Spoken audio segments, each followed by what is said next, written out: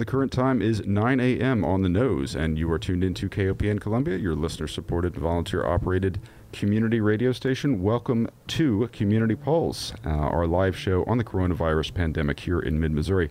As a reminder, you can catch Community Pulse live Monday through Thursday at 9 a.m. here on KOPN, and all of the episodes can be found online at kopn.org, also on our Facebook page.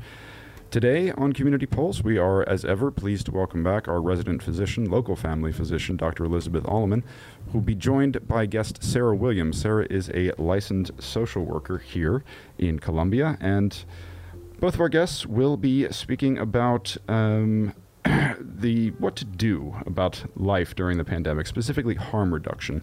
Ladies, good morning to you. Welcome. Good morning. Good morning, Sarah.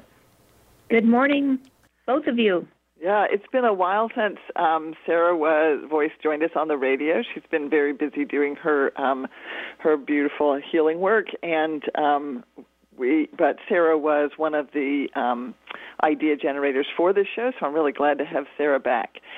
Before we get into our conversation about harm reduction, I want to run through the numbers.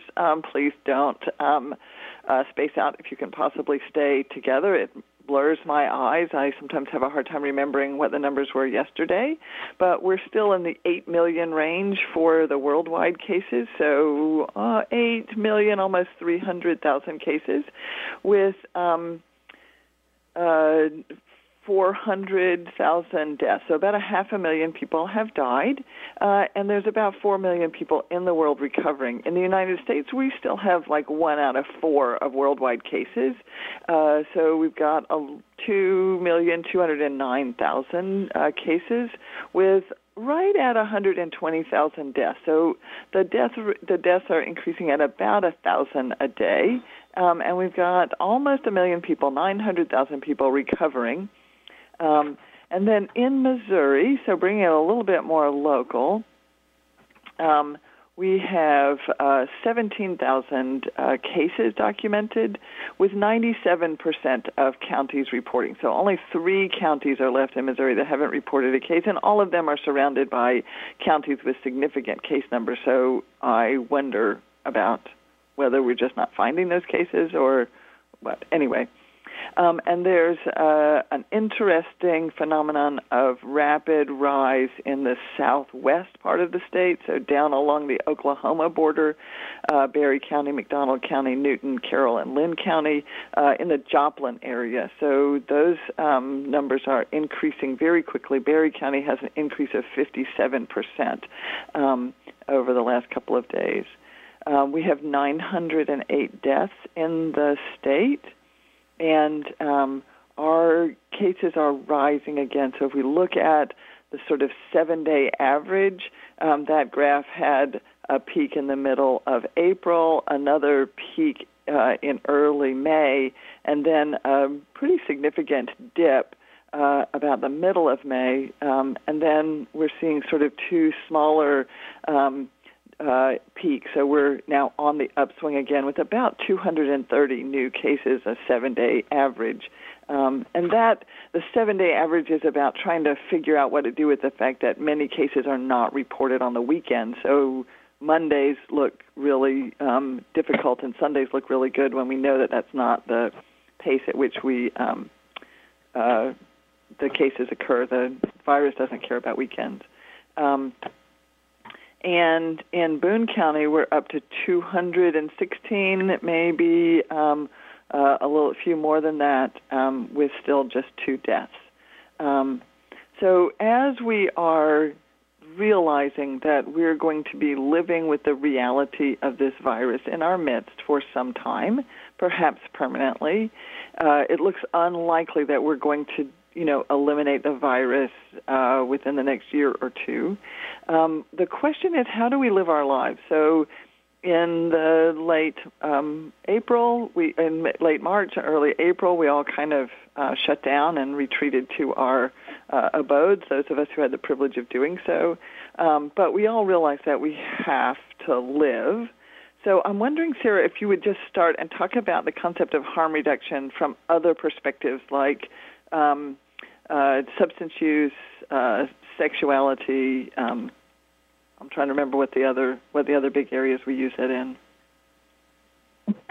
Thank you, Elizabeth, and thank you for having me. So the concept of harm reduction actually refers to interventions that are aimed at reducing negative effects of health behaviors or certain health behaviors without necessarily extinguishing the problematic behavior itself, either completely or permanently.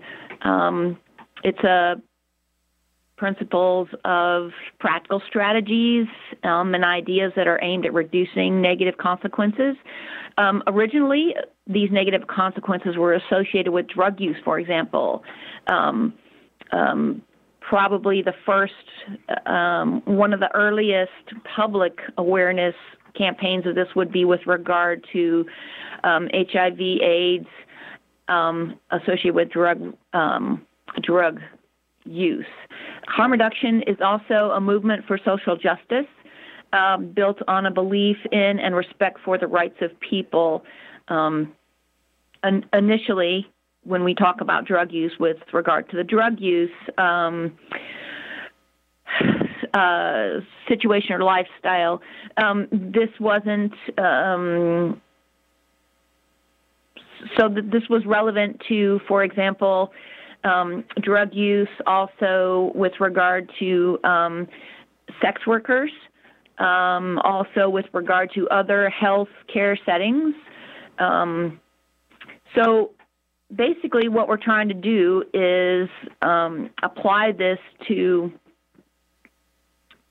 work in communities where individuals live, regardless of what the circumstance is or the health risk is or the situation they're in, but basically reducing their harm and also reducing harm to any attendants to them. Right. Can you give some examples of some harm reduction, like the sort of the old messaging and now the harm reduction messaging? So, and it's air quotes old.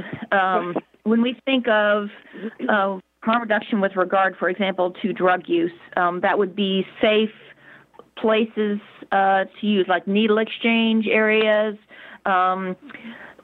safe places to use that have Narcan or other life-saving antidotes available, trained professionals available.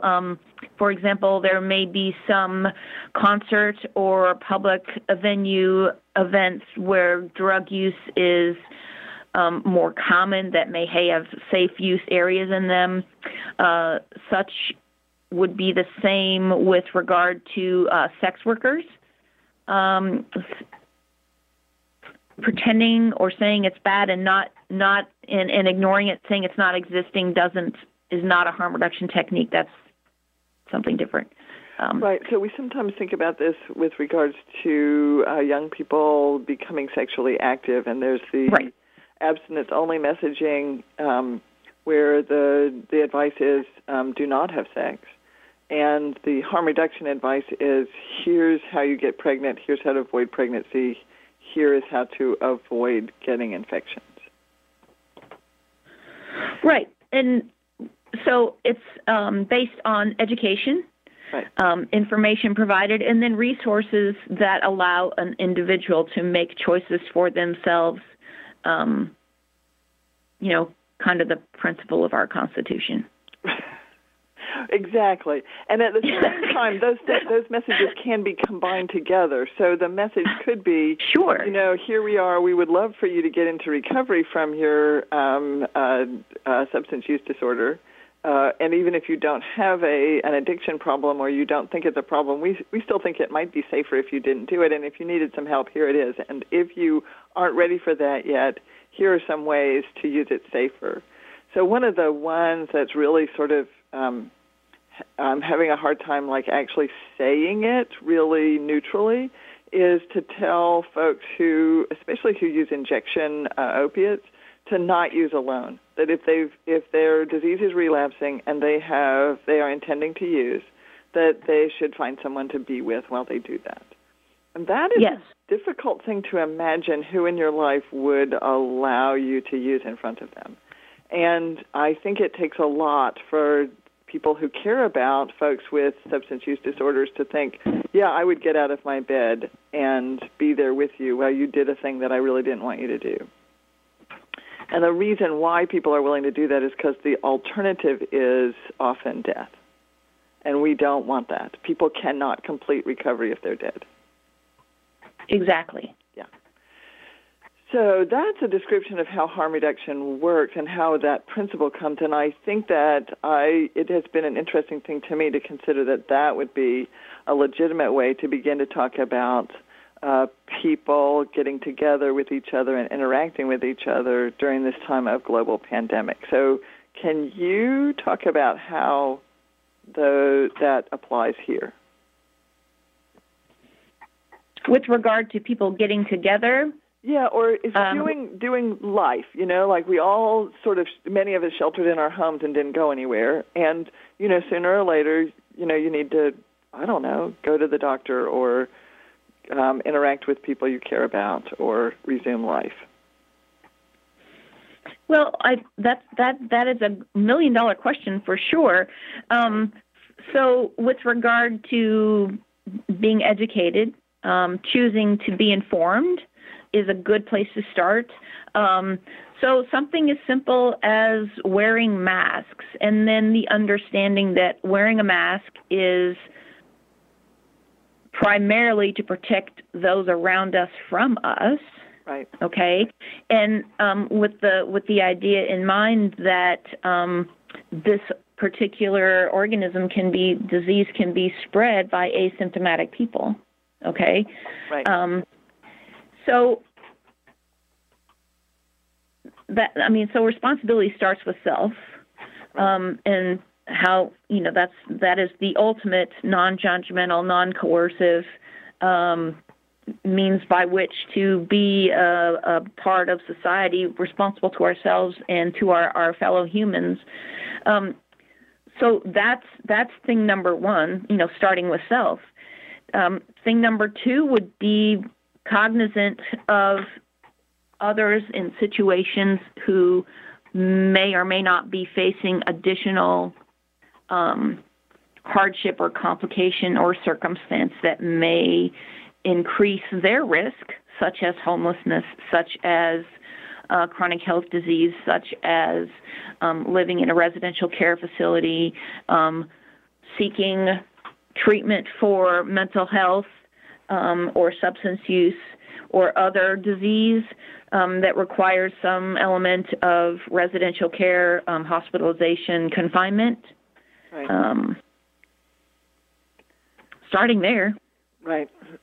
So I think that many people are hoping that the answers that are going to happen at this interaction, on this show, are going to be, here are the things that you do, and you can be sure that no one is going to get sick, and here are the things you can't do, and nobody has that answer. Yes, absolutely. I was like, wow, I missed that part of the memo. I don't know what the magic sauce, I don't know what the magic answer is. Right. I wish I did. I know. So the thing is that what I'm hoping to do is for us to go over a little bit, sort of a framework of trying to evaluate an activity, and what about whether it's worth it to you to deal with the risk. And the thing is, only the person who's deciding to do it can know what the benefits really are, but we can all talk about sort of relative risks. And I'm wondering what your framework for that is, Sarah, because I know you've been reading about this as well. So framework. So to me, there are two parts. Of course, there is the risk to our immediate selves, our own person, our health, etc. But what so many of us, especially when we get caught up in the isolation part of this, and what we feel like we're missing out on part of it, and we are missing out on, we're all making sacrifices, is what the trickle down or the ripple effect is to those around us. For example, a person who may be lower risk goes out in public and is exposed and then carries the organism, they may become symptomatic or they may remain asymptomatic, but they may carry that organism home to a loved one who is more vulnerable with chronic health disease, with an age issue, with other, complicating factors. We ourselves, as the less vulnerable, may get mildly sick and then recover, but the risk we pose to not only the immediate health of others around us, but the ripple effect into the healthcare system because of community spread is something that so often it's really easy. It's really easy to forget about that part of it. So I guess that's kind of my take on it. Making a risk-benefit analysis, if you will, of our decision to participate in a particular activity. Risk-benefit is to ourselves, but also to our community or our family. Right. So as I was preparing for this, I found a couple of articles that were trying to address this, and none of them are based on this kind of scientific studies that we wish we all had. Most of them are based on taking surveys of people who are considered experts and asking them what they think about these things. And so all of them are ones that, when they start to rank the relative risk of activities, have left me and other people sort of, I wonder why they make that, why they think this is safer than that, when I would think it's the other way around. So that's the thing with opinions, is we all have them, and they don't all seem the same.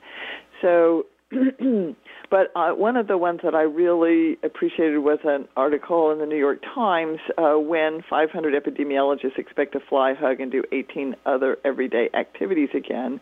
And many of them felt like they were already ready to do things like bring in the mail without precautions or see a doctor for a non-urgent appointment, vacation overnight within driving distance and get a haircut at a salon or a barber shop.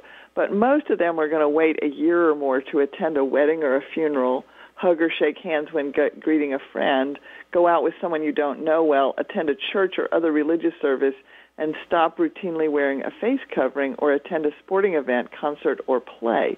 So it was interesting to see how people were making that risk assessment. And I keep coming up with these sort of, this is safer than that. So outdoors is safer than indoors. And we see this coming to light in the conversations about why are protests okay but political rallies aren't. And one of them is that protests tend to be outdoors and political rallies tend to be indoors. As far as we can tell, if there was a big fallout from Memorial Day gatherings outside, we're not seeing it yet, and we would expect to have seen it by now. We could be missing the cases. People might be hiding in their bedrooms, not wanting to admit that they got sick, but I think we would have seen it. And most of those gatherings were outside. So am I saying that all outside gatherings are safe? No, but it seems that outside is safer than inside. Smaller groups are safer than larger ones. Farther away is safer than closer together. Wearing a face covering appears to be safer than not wearing a face covering. So those are the kinds, and touching people is less safe than not touching people. Am I missing a criteria that you're thinking of, Sarah? No, we're right on. I think we're right on track. I like to look at things from a 30,000-foot view per se, and so again, looking at the risk assessment, and I am generally more comfortable using risk versus safe. Yes, thank you. But that's just my approach, because who's to say what is safe? But we can each determine our own capacity for risk or willing to take a risk. And then just keeping in mind risk-benefit analysis for self and others, because there is that ripple effect, which we are more inclined to see, or at least I'm more inclined to see when I look at things from a 30,000-foot view. It's not just me when I go to Walmart or the post office or the Department of Motor Vehicles. It's the 5, 10, 15, 20, 30 other people who are there of the general public, never mind the people who work there, and then their families. Yeah, exactly. Et cetera. So the other thing I will say about this is many of the people I'm talking to on a daily basis are saying, I'm not going anywhere, I'm not going to do that until this is calmed down a little bit. And I'm just going to say in Boone County, our numbers are still very low and are almost certainly to rise. And so if you were thinking a thing needed to be done in the next year, it might be a good idea to go get that done now so that while the numbers are still low. If you were in New York City, I might say, no, why don't you wait another couple of months? But I think I am concerned that things will be harder to do safely once the cold weather comes. Agreed. Yeah. Okay. I mean, that's really simple. Any follow-up comments before we sign off for today? Just really interested in remaining non-judgmental, non-coercive, and supportive of, community health and social justice, which is not only the rights of ourselves, but those of everyone around us, regardless of status or socioeconomic status, lifestyle, so on and so forth. I'm really thinking about, what ramifications our behavior has for those around us, especially maybe those more vulnerable. Well said, Sarah, and I am going to have Mike Trapp back on soon. I think it might be tomorrow, it might be next week. I wasn't able to find my schedule this morning to talk about impact on the homelessness and on the folks who are unhoused. So we'll be having. And that is very important and close to my heart. So Yes, thank you. Yeah, you're welcome. Thank you for joining us. Thank you, Peter, for being the engineer this morning, and we'll talk to you tomorrow. Thank you, ladies. We appreciate that so very kindly and sincerely. If you were just joining us, we were speaking with Dr. Elizabeth Alleman as well as Sarah Williams, who is a social worker doing some very, very important work in our community. She works with the harm reduction social movement, and that ensures that those struggling with addiction and also those who are working in the sex trade, to name just two examples, have safe environments in which to exist and possibly seek out improvements in their lifestyle and recovery. If you'd like to learn more about how harm reduction works as a social movement, we're posting some links to our Facebook page. We are also posting some links to the article that Dr. Alleman was referring to in the New York Times. That is a very informative article.